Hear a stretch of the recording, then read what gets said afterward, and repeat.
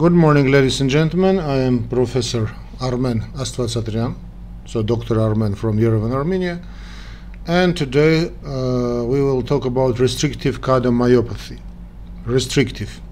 So restrictive cardiomyopathy is characterized by non-compliant ventricular walls, ventricular walls that resist diastolic filling. Okay, non-compliant ventricular walls that resist diastolic filling. One, commonly the left or both ventricles may be affected. Symptoms include fatigue and exertional dyspnea. Diagnosis is by echocardiography and cardiac catheterization. Treatment is often unsatisfactory and is best directed at the cause. Surgery sometimes is useful. A cardiomyopathy is a primary disorder of the heart muscle. So actually that is why we called in my time idiopathic, with known determinate cause. So this is a primary disorder. But restrictive cardiomyopathy is the least prevalent form of cardiopathy. So dilated, hypertrophic, and restrictive cardiomyopathy. It's classified as non-obliterative myocardial infiltration by an abnormal substance and obliterative fibrosis of the endocardium and subendocardium. Either type may be diffuse or non-diffuse, whether when the disorder affects only one ventricle, for example, or part of ventricle unevenly. So about etiology. Restrictive cardiomyopathy is not always classic primary cardiac disorder, although the cause, so actually we have got not now classic primary cardiac disorders, but anyway, although the cause is usually unknown, that is why we call it idiopathic, it may arise as the consequence of systemic or genetic disorders.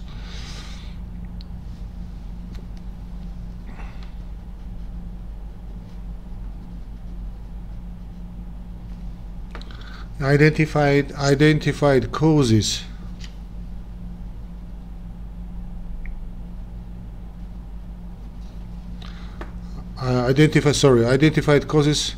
Identified causes. So some causes of restrictive cardiomyopathy may be just a little bit later. So some disorders can cause restrictive cardiomyopathy, also affect tissues, for example amyloidosis, hemochromatosis. Some myocardial infiltrative disorders also affect other cardiac tissue. Rarely amyloidosis affects coronary artery, sarcoidosis, and Fabry disease. Fabry disease may also affect normal conductional tissue. Loeffler syndrome, a subcategory of hypereosinophilic syndrome with primary cardiac involvement, which occurs in the tropics, begins as an acute arteritis with eosinophilia, followed by thrombus formation on the endocardium, chorde and androventricular valves, progressing to fibrosis. So actually chorde is chorde in English. So chorde and AV valves progressing to fibrosis. Endocardial fibroelastosis, which occurs in infants and children, affects only the left ventricle.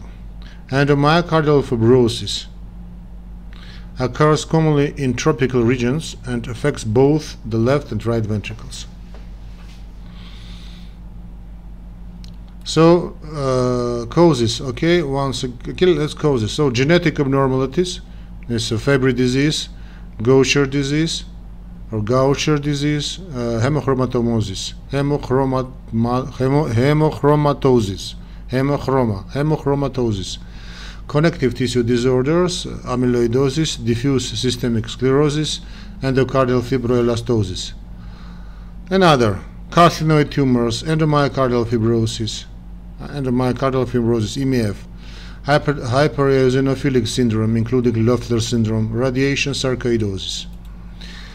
So pathophysiology, endocardial of restrictive cardiomyopathy, endocardial thickening of myocardial infiltration, sometimes with death of myocytes, papillary muscle infiltration, compensatory myocardial hypertrophy and fibrosis may occur in one, typically the left or both ventricles. Functional AV valve regurgitation may result from myocardial infiltration or endocardial thickening. If nodal and conduction tissues are affected, sinoatrial and atrioventricular node or sinus just node and atrioventricular node malfunction, sometimes causing various grades of sinoatrial block or even AV block. AV block. So you know what's AV block, right? I will put you reference. AV block. So the main hemodynamic consequence is diastolic dysfunction with a rigid, non-compliant ventricle, impaired diastolic filling and high filling pressure, leading to pulmonary venous hypertension.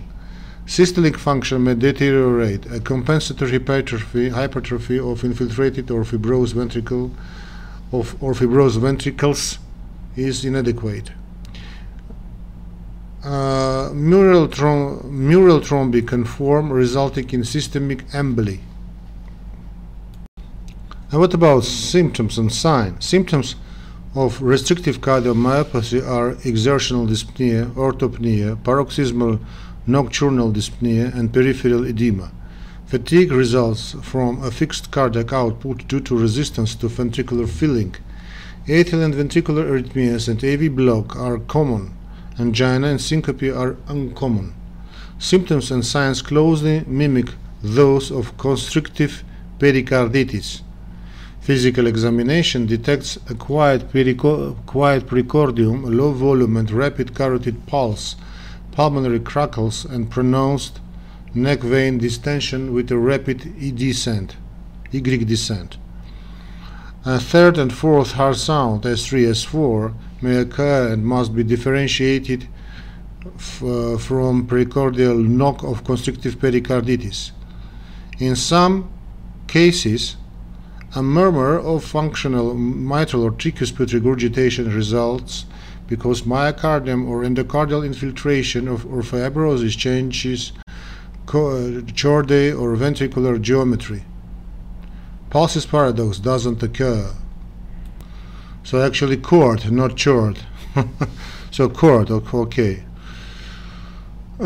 So endocardial infiltration. So a murmur of functional mitral tricuspid regurgitation results because myocardial or endocardial infiltration or fibrosis changes chord or ventricle geometry. Pulsus paradoxus doesn't occur. So diagnosis of restrictive cardiomyopathy, echocardiography, so visualization technique MRI, echo and MRI, sometimes left and right heart catheterization, including cardiac biopsy, laboratory tests and biopsy of all other organ systems as needed. Restrictive cardiomyopathy should be considered in patients with heart failure and preserved ejection fraction, particularly when a systemic disorder known to lead to restrictive cardiomyopathy has already been diagnosed. Systemic disorder, collagenoses. However, the underlying disorder may not be obvious on presentation. ECG, chest X-ray, and echocardiography are required. The ECG is usually non-specifically abnormal, showing ST segment and T-wave abnormalities and sometimes low voltage. Pathologic Q waves not due to previous myocardial infarction sometimes occur. Left ventricle hypertrophy due to compensatory myocardial hypertrophy or abnormalities of conduction, including AV block, sometimes occurs. On chest X-ray, the heart size is often normal or small, but can be enlarged in late-stage amyloidosis or hemochromatosis. Echocardiography shows normal left ventricle ejection fraction. Tissue Doppler imaging frequently suggests elevated left ventricle filling pressure, and strain imaging can show impaired longitudinal contraction despite the endomal ejection fraction, in spite of the normal ejection fraction. Normal ejection fraction. Other common findings include dilated atria, dilated atria, and myocardial hypertrophy. So atrium, atria, plural, and myocardial hypertrophy. In amyloidosis, unusually bright echo pattern from the myocardium may be observed. So in amyloidosis, unusually very bright echo pattern from the myocardium may be observed due to fibrosis.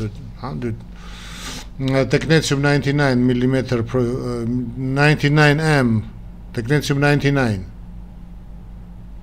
99 pyrophosphate cardiac imaging is also useful in differentiating immunoglobulin light chain from transthyretin cardiac amyloid. Strongly positive scans are specific for transthyretin cardiac amyloid. Weakly positive scans may occur with the light chain amyloid, recent myocardial infarction, or significant chronic kidney disease. Because scan results are not always specific, light chain amyloid should be ruled out using serum light chain and urine serum immunofixation studies. Identifying the type of amyloid has implications for treatment, genetic counseling, and overall prognosis. If the diagnosis is still in doubt, MRI can show abnormal myocardial texture in disorders with myocardial infiltrations, for example by amyloid or iron.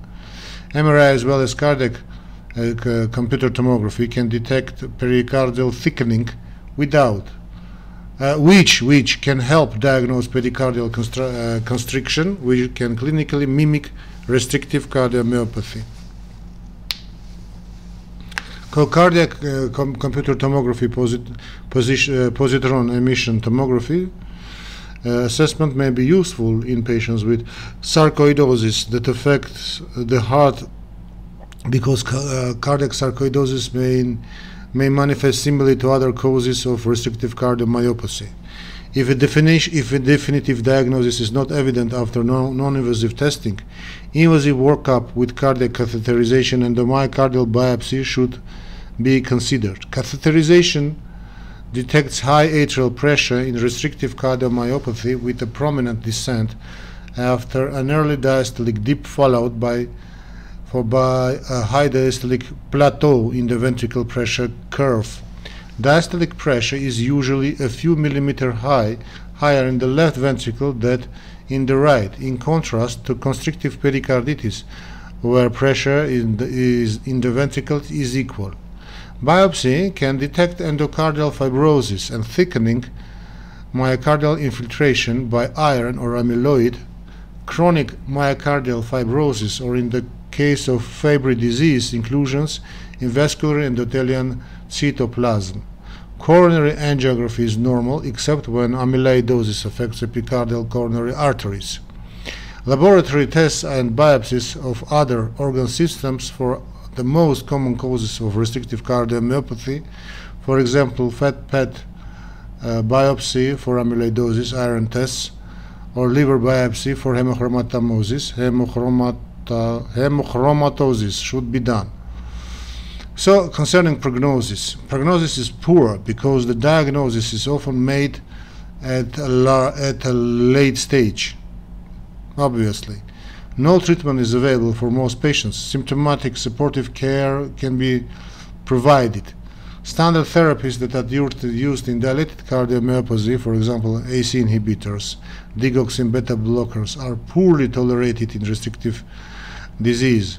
These patients may also have autonomic dysfunction, especially in amyloid heart disease or low systemic blood pressure. There is a high rate of conduction heart rate of conduction system disease, heart block, and sudden death. So treatment, cause treated, of course, treatment of restrictive cardiomyopathy, cause treated and diuretics considered. Diuretics may be used for patients with edema or pulmonary vascular congestion, but must be given cautiously because they can lower preload.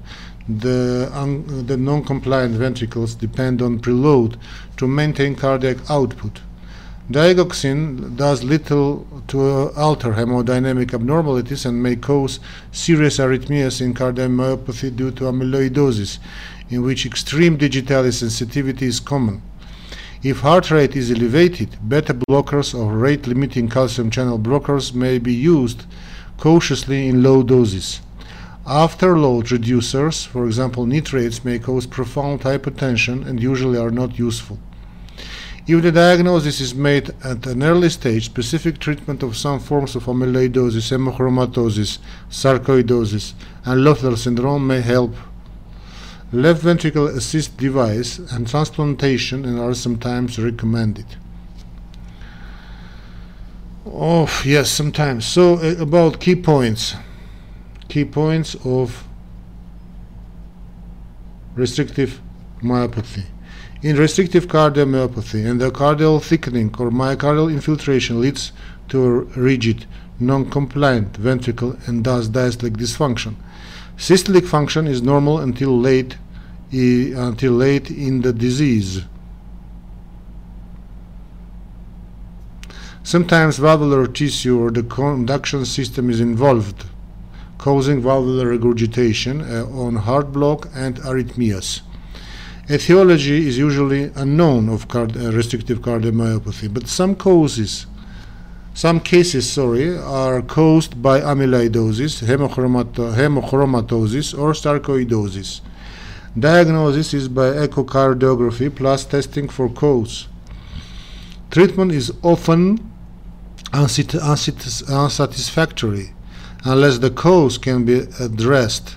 Diuretics may benefit patients with edema or pulmonary vascular congestion, but must be used cautiously to avoid lowering preload. Standard treatments for dilated cardiomyopathy, AC inhibitors, digoxin, beta blockers, are poorly tolerated in restrictive disease. Okay, once again about differentiated diagnosis for different cause of cardiomyopathy. Pathophysiology. What we've got in dilated cardiomyopathy, this systolic dysfunction, whereas in hypertrophic cardiomyopathy and restrictive cardiomyopathy, diastolic dysfunction. And hypertrophic cardiomyopathy with or without outflow obstruction. In clinical findings in dilated cardiomyopathy.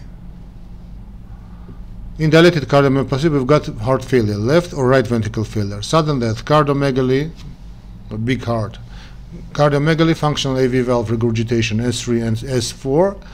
In hypertrophic cardiomyopathy, what we've got concerning clinical findings, we've got exertional dyspnea, angina, syncope, sudden death, systolic murmur, and mitral regurgitation murmur, S4.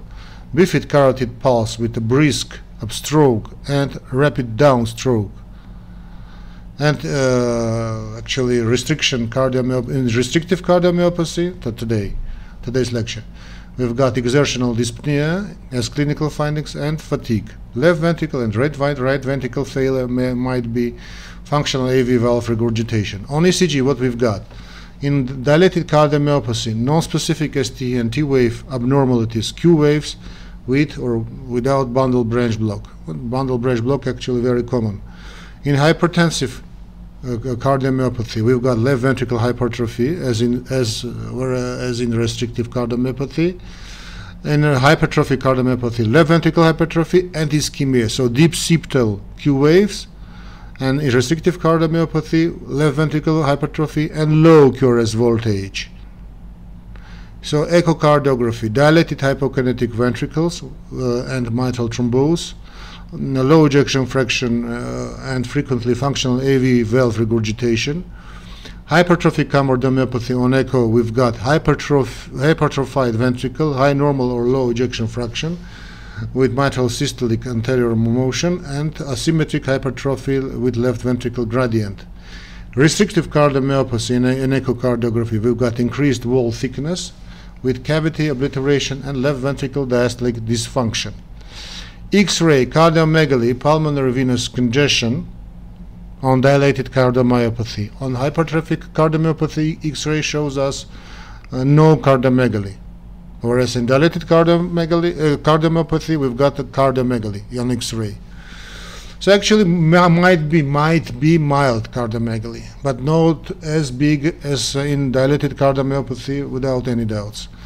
On restrictive cardiomyopathy, as in hypertrophic cardiomyopathy, no cardiomegaly or just light. Hemodynamics on dilated cardiomyopathy, we've got normal or light end-diastolic, or normal or high end-diastolic pressure, low ejection fraction, diffusely dilated hypokinetic ventricles with AV regurgitation and low cardiac output. In hypertrophic cardiomyopathy, high end-diastolic pressure, as in dilated and as in restrictive cardiomyopathy. So restrictive cardiomyopathy, high end-diastolic pressure with outflow subvalvular gradient with mitral regurgitation, normal or low cardiac output. Restrictive cardiomyopathy, high end-diastolic pressure, deep and plateau diastolic left ventricle pressure or curve. Left ventricle pressure curve. So normal or low cardiac output. Prognosis in dilated cardiomyopathy, 20% mortality in first year and about 10% year thereafter.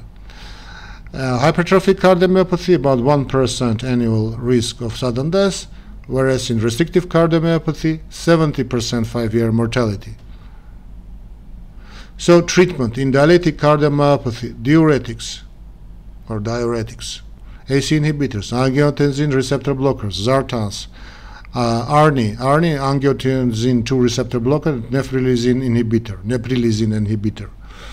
beta blocker, spironolactone, eplerenone, digoxin, ICD, implantable cardiodefibrillator, cardiac resynchronization therapy, anticoagulants. Treatment in hypertrophic cardiomyopathy, beta blockers or with verapamil, verapamil, disopyramid and septal myotomy, catheter alcohol ablation. And restrictive cardiomyopathy, so today's lecture treatment is phlebotomy for hemochromatosis, endocardial resection, hydroxyurea for hypereosinophilia. So that's all concerning all cardiomyopathy. Thank you for your attention. Don't forget to subscribe and follow our channel, and it will be highly appreciated for your donations. So we exist, once again I repeat, we exist, our channel exists due to your donations. So how to make your donations you can find very easy way in description of this video in YouTube. Bye. See you.